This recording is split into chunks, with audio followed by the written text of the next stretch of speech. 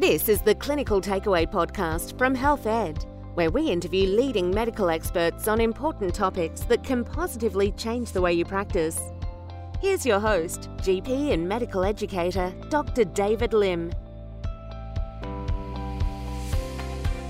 Health Ed's face-to-face seminars are starting up again in 2022, and we hope that you will be able to join us for a day of high-quality learning with a lineup of great speakers and important topics in women's and children's health.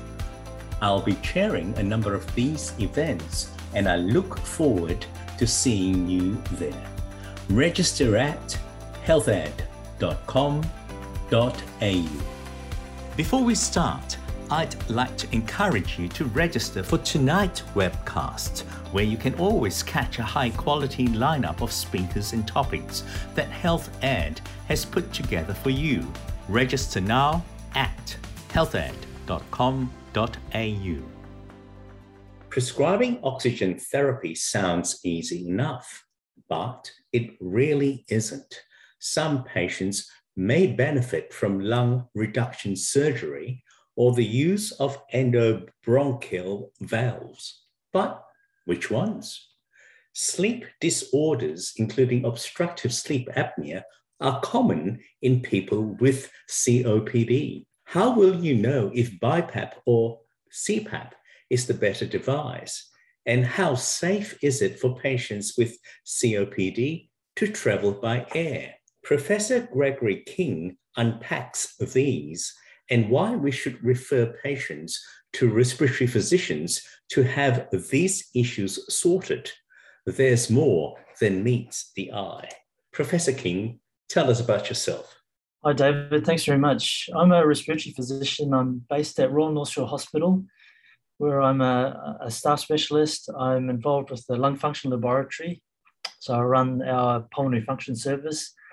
I'm an academic at Sydney University, which is where my academic title comes from. My area of research interest is airways disease, asthma, COPD, and bronchiolitis. And the way I study it is with detailed lung function, physiology, and imaging. So I'm really interested in mechanisms of disease and how it translates to some form of usefulness in the clinic. Well, that's a very important perspective that we should tap into one day. But today's focus really is about the other management tools that GPs may have to access for our patients with more severe COPD. So let's just start with oxygen therapy. Firstly, what is it? What are the current indications and contraindications for home oxygen? Home oxygen therapy, or long-term domiciliary oxygen therapy, is oxygen supplementation for COPD patients who are hypoxemic. So to qualify for oxygen therapy, they need to have demonstrated persistent hypoxemia when they're clinically stable. So having an acute exacerbation is different.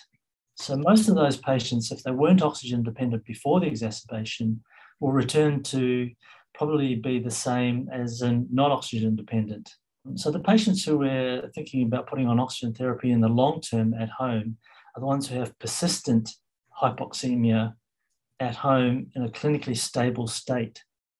And this requires an arterial blood gas. And it's obviously taken when they're clinically stable, and it's taken on room air. And their PaO2, their partial pressure of oxygen in the blood, has to be less than 55 millimeters of mercury. So it's a pretty hard and fast rule.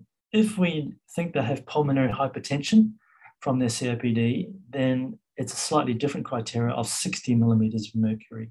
And we would titrate the oxygen therapy when they go home. Ideally, it would be done in our lung function laboratory or similar, or in the clinic or something like that, if there's facility to do that. And we would titrate the oxygen to have their saturations to be around 88 to 92%, somewhere thereabouts.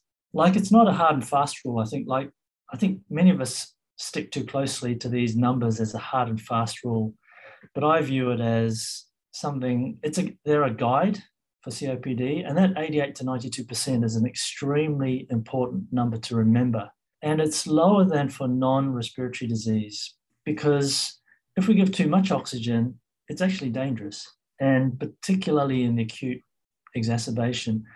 If we oxygenate people over 92% during exacerbations, it's actually associated with worse outcome, more likely to go to ICU, more likely to need ventilation of some sort. So that 88 to 92% is a really important number. So hence we would tend to use that number when we give home oxygen.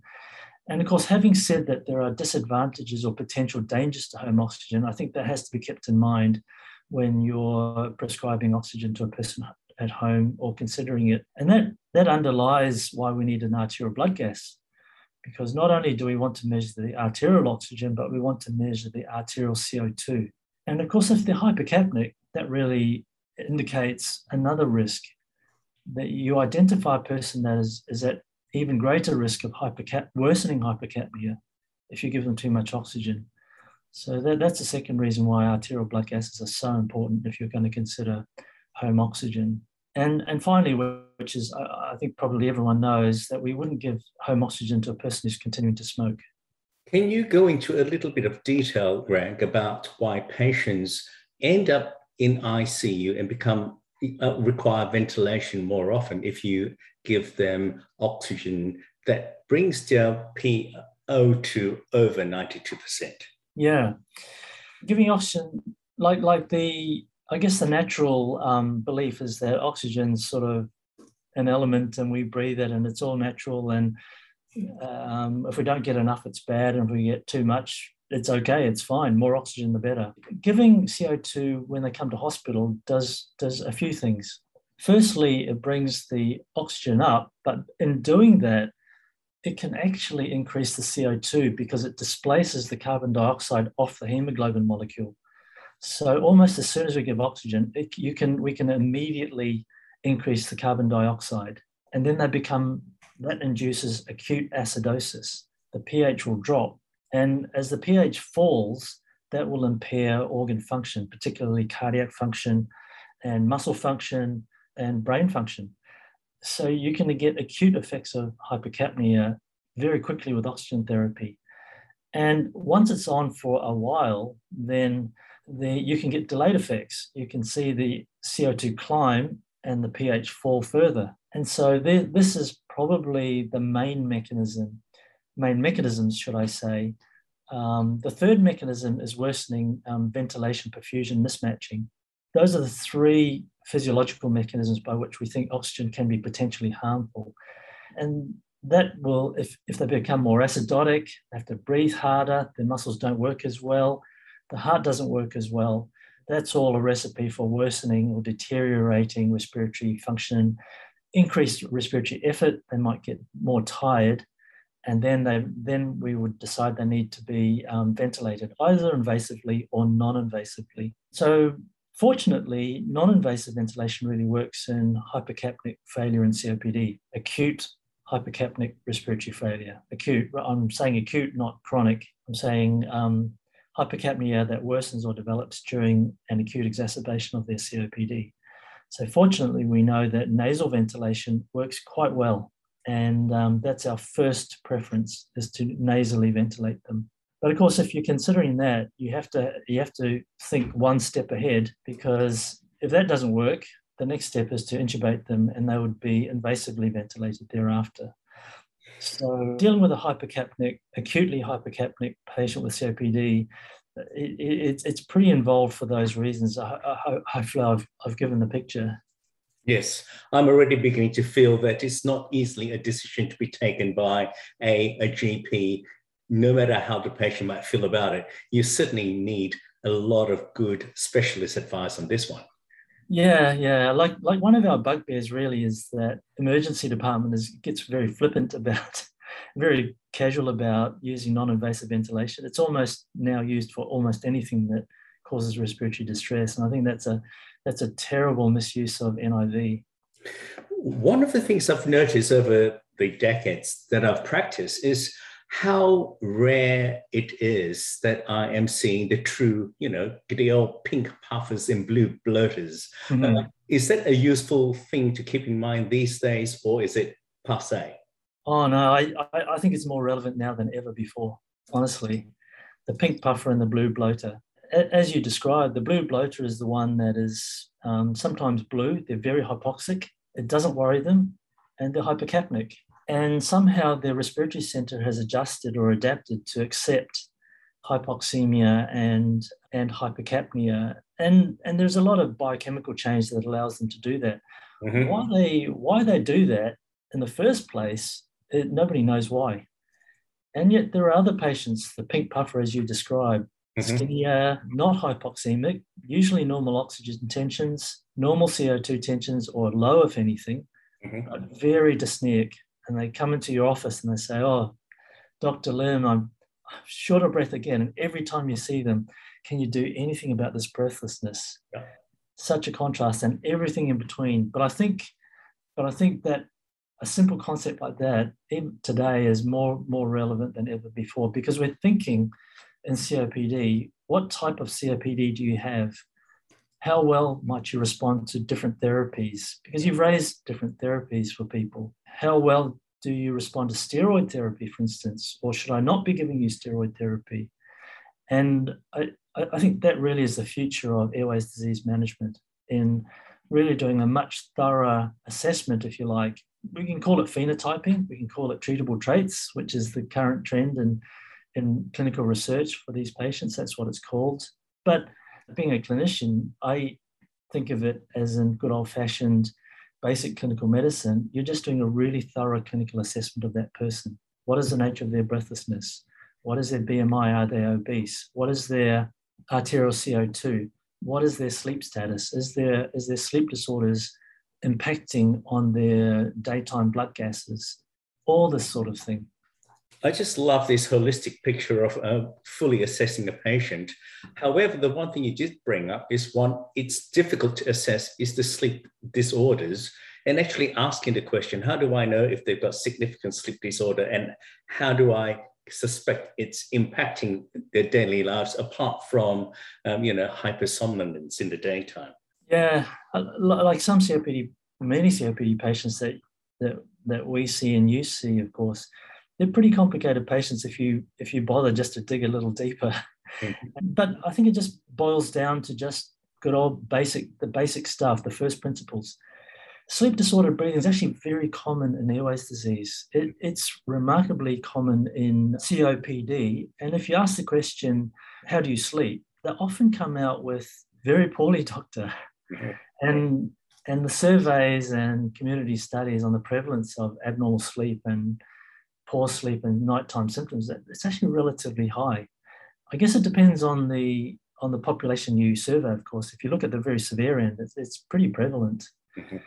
And there are things that you might be able to do to help that. And looking at the sleep disordered breathing might be something that you might think about, and referring to physicians who have got an interest in airways disease and sleep disordered breathing.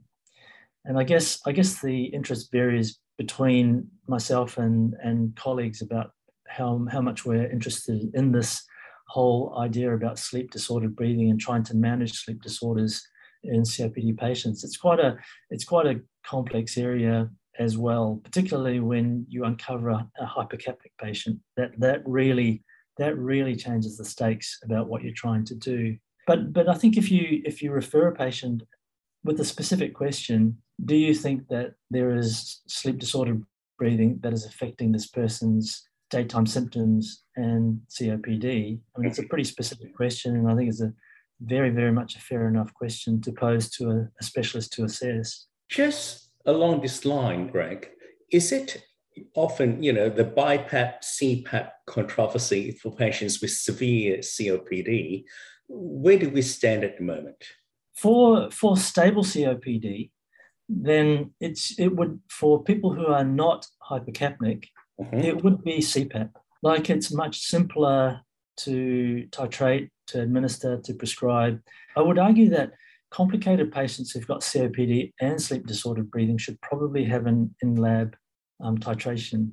Mm-hmm. I guess it depends on the COPD patient. If they've got very mild COPD and you think that the sleep disordered breathing is the dominant, let's say sleep apnea is the dominant abnormality, then maybe auto-titrating CPAP will be enough. But I guess the important thing is that if they've got COPD and sleep apnea, they should probably be seen by a specialist to supervise all this rather than as we often see these days, fairly loosely prescribed CPAP and you're on your way. I think they need closer observation.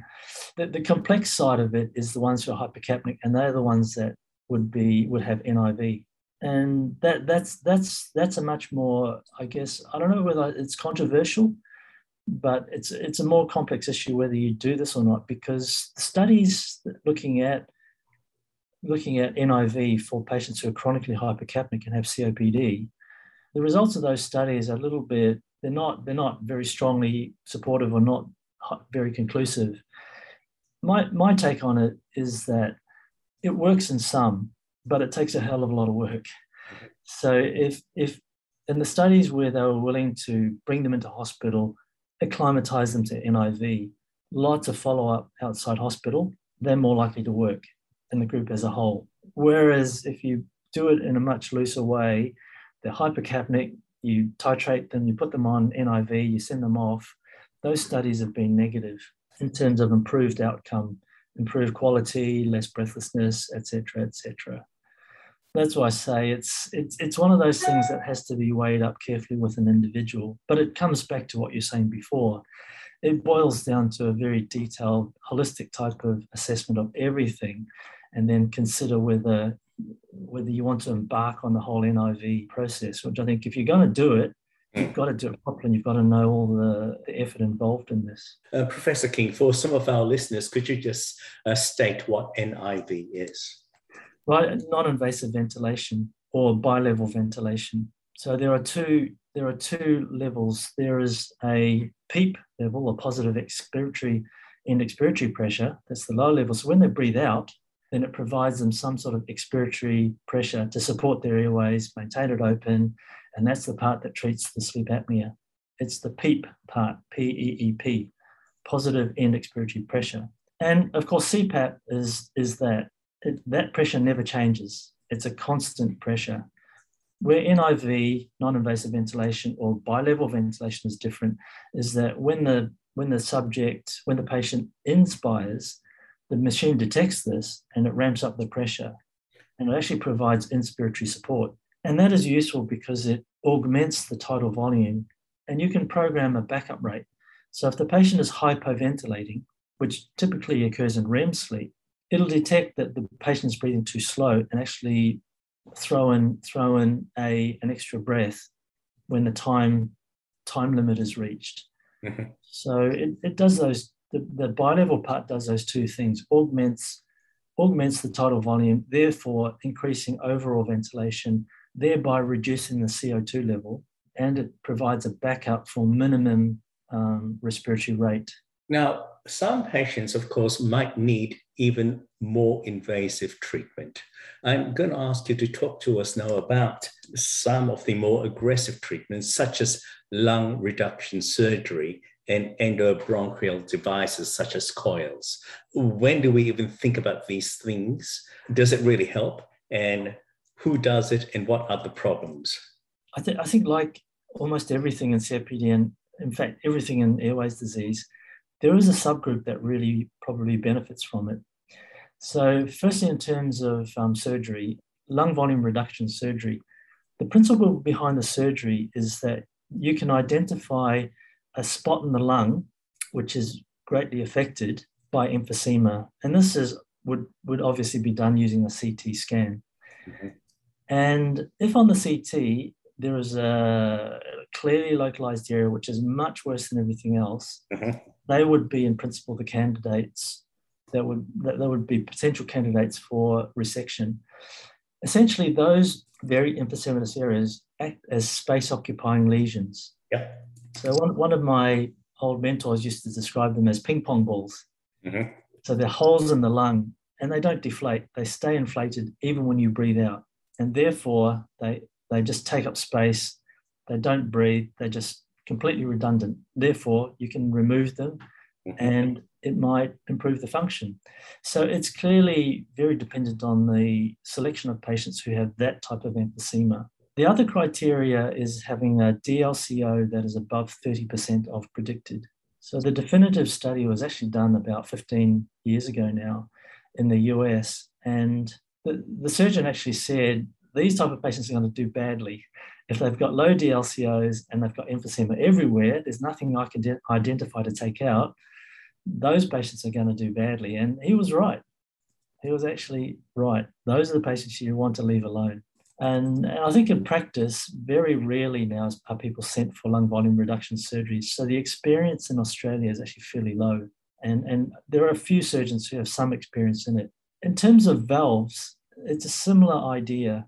When you have emphysema, as you breathe out, the lung is emphysematous, therefore the elastic support on the airways is lost, and therefore the airways then collapse when people breathe out, and therefore the air can't escape. And so we're obviously looking for people who do this, who have a lot of gas trapping. When they breathe out, airways collapse and the lungs don't deflate. The other part of the picture is that emphysema patients tend to have highly developed collateral ventilation. So what this means is that the emphysematous holes go everywhere, including to different lobes of the lung. So a person could breathe into their right middle lobe, and then the ventilation could go into the right lower lobe. So it's a very circuitous type of ventilation. And if that occurs, it means that endobronchial valves tend not to work so well because ventilation is going in these bizarre routes. And it's done by specialist bronchoscopists, interventional bronchoscopists, and they should be referred to centres that really have experience in doing this because it's all in the selection. How do you find out these bizarre routes, Greg? Do you give them a particular radioactive gas to breathe and follow it? How do you know where it's going? That would be the correct, sophisticated physiologic way of doing it, David, is to look at ventilation in this way. And actually there have been studies, exactly as you said, using tracer gases in COPD. But because it's so complex to do, we like which I actually am a bit ashamed to say that we don't have really amazing technology that we can rely on in respiratory medicine. We use this good old CT scan and we look for complete fissures, complete interlobular fissures. So that really is the main one. Okay, interesting. And the bronchoscopists during their assessment can do some tests as well once the bronchoscope is down. But the simple initial screening is that you're looking for complete fissures on the CT. Now, what are the outcomes of such procedures? If you allow the trapped gas to escape, then hopefully your lung function improves. And that really is one of the main outcomes. And in the valve studies, that is obviously a very important primary outcome, that the FEV1 improves, the spirometry improves. But not only that, you would hope that their exercise tolerance improves and their exercise breathlessness improves as well. Because one of the major causes of breathlessness during exercise is that they can't deflate their lungs. And during exercise, once you increase your respiratory rate, it makes it even harder to deflate your trapped gas. And really I'm describing what's called frequency dependence. Patients with this phenomenon of gas trapping, severe emphysema, airway collapse, the faster they breathe, the more gas they trap. So when they exercise, obviously you breathe faster. And exactly the opposite happens of what you want. You start trapping more gas. And this is a particular behavior. And as I said before, it's a particular phenotype of what goes on in COPD. And I think in the future, we're going to be able to measure these phenomena much better. And so we're going to say, Joe on one hand exercises quite well. He doesn't gas trap much, et cetera, whereas, Bill on the other hand, he very much is a gas trapper and he's very, very frequency dependent. And when he raises his respiratory rate too much, you can see this terrible gas trapping that's happening.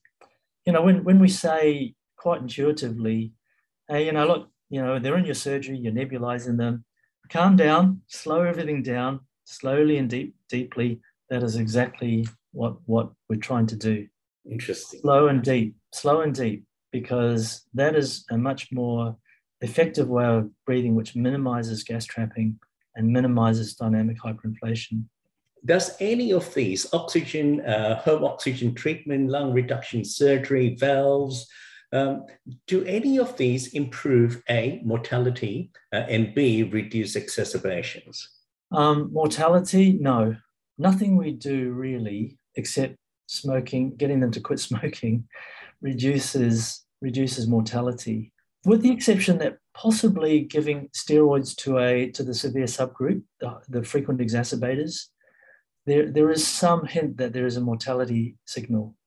So in several large pharma studies, in the GSK impact study, and in other studies, there's been clearly a mortality signal with inhaled corticosteroids. In terms of lung volume reduction surgery and in terms of endobronchial valves, no. And oxygen, does it make any difference to mortality? Yeah, another really interesting question. So it's amazing that all our oxygen prescription for COPD with domiciliary oxygen is based on two simple studies done in the UK 40 years ago. And they were in patients who were very severe. They were hypercapnic and had pulmonary hypertension. And actually, the mortality was better in that group that received oxygen. Whereas we're prescribing domiciliary oxygen now really to a wider group of patients. And it's really uncertain whether we do have a mortality benefit in the wider group. And because they were done so long ago and the treatments are so different now, we have much better cardiac treatments, that probably the cardiac treatments are what has made the difference. Yeah, our borders have opened again, and we've had a lot of patients not seeing the doctors for a while. And so we may well have some patients with COPD who might well guest trap. What does this mean for our patients who go traveling by air? Does it ever cause pneumothorax or any issues? Yeah, like a really good practical point. By and large, air travel for COPD patients is actually very safe. So you probably know from your own practice that most COPD patients tell you in hindsight, "Oh yeah, I went to Europe and it was great and I was fine." So they bypass you, and I think that has to be kept in mind. Like so many of my patients have told me that and never asked whether they could travel. They just went and did it. But there is a formal procedure to go through.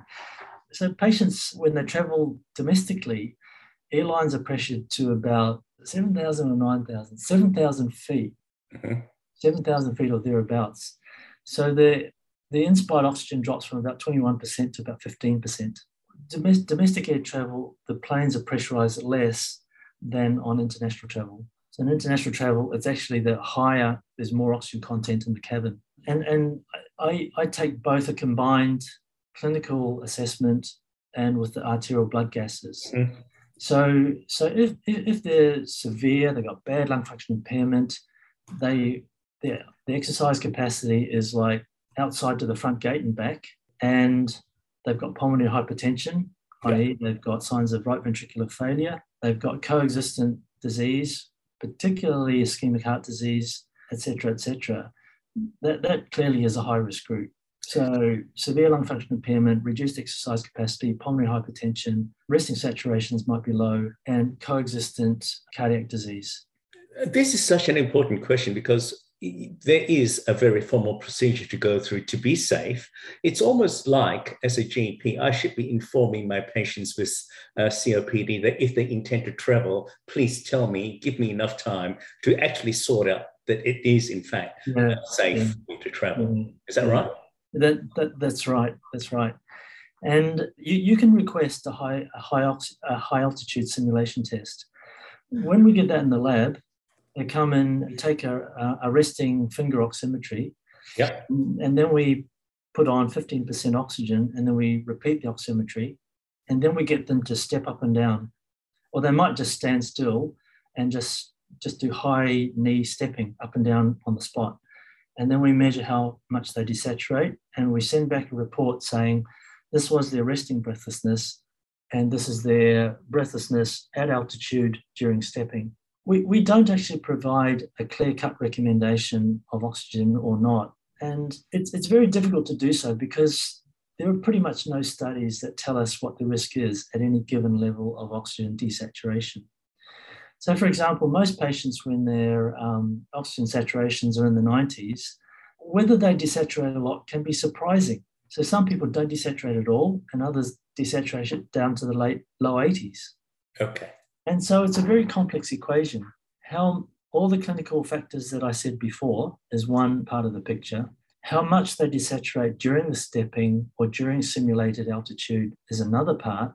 And then how much dyspnea they have during that stepping. So we record a Borg scale out of 10. 10 would be like extreme severe breathlessness, 0 is none. And so they just nominate a number.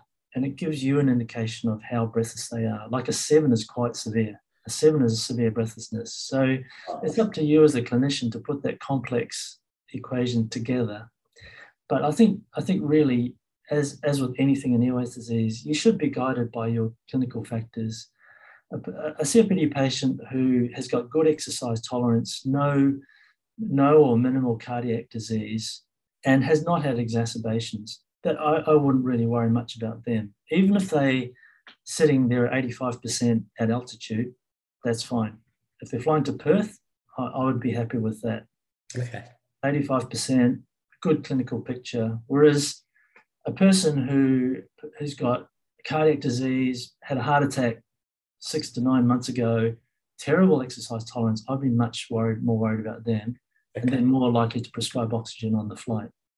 I have just learned so much from you, Greg, but it seems to me that it's actually more complicated than it seems. In fact, a bit like Alice in Wonderland, Yeah. What it seems. And I'm almost getting the feeling that I'm probably not referring enough sometimes to my respiratory physician friends for opinions and advice regarding treatment for some of my patients. If I give that sort of message that there's a lot of complexity in this, then that is absolutely what I think. We can take the attitude that it's all one disease and we treat it just with a few puffers. We can do that. Mm-hmm. But I think to really appreciate the complexity and to deal with the complexity, because we have tools to deal with things. We can deal with cardiac disease. We know how to treat heart disease. We know how to treat deconditioning. We know how to treat, give action plans for exacerbations, for instance. Yeah. We can do all those things. I know it is time consuming, and I appreciate how it can be very difficult, but we also know that if we take a comprehensive approach, the outcomes are better. I think that's one thing we know for sure, is that the clinical outcomes, if we take a comprehensive approach, are definitely better. Look, that was a very good summing up of things I was thinking about, very well articulated. Do you have any final messages for our GP listeners, Greg? Well, we covered a hell of a lot of those very complex issues. I mean, you picked really complicated issues like oxygen therapy, NIV, surgery, valves. I think that the future of airways disease management is in better dissecting the nature of disease in a given individual. And COPD in particular is a multi-system disease. It affects particularly the heart, but also the mood, the peripheral muscles. They're all interacting.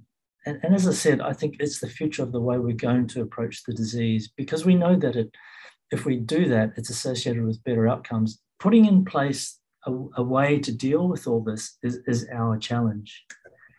And interestingly, after COVID, the idea has got, at least into my health service, that the home monitoring based at the hospital, because we did virtual hospitals for COVID. The idea is that, wow, maybe we could actually do that for chronic diseases like COPD. Right.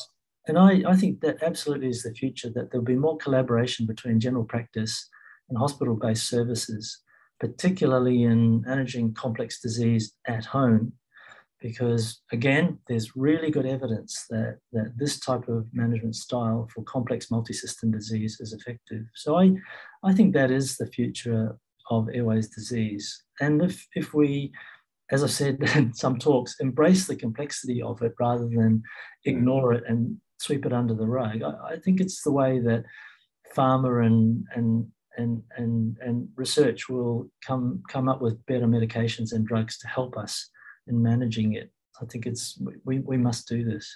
It just occurs to me that one of the things that might be needed if you have that remote monitoring are cheap remote sensors for arterial blood gases.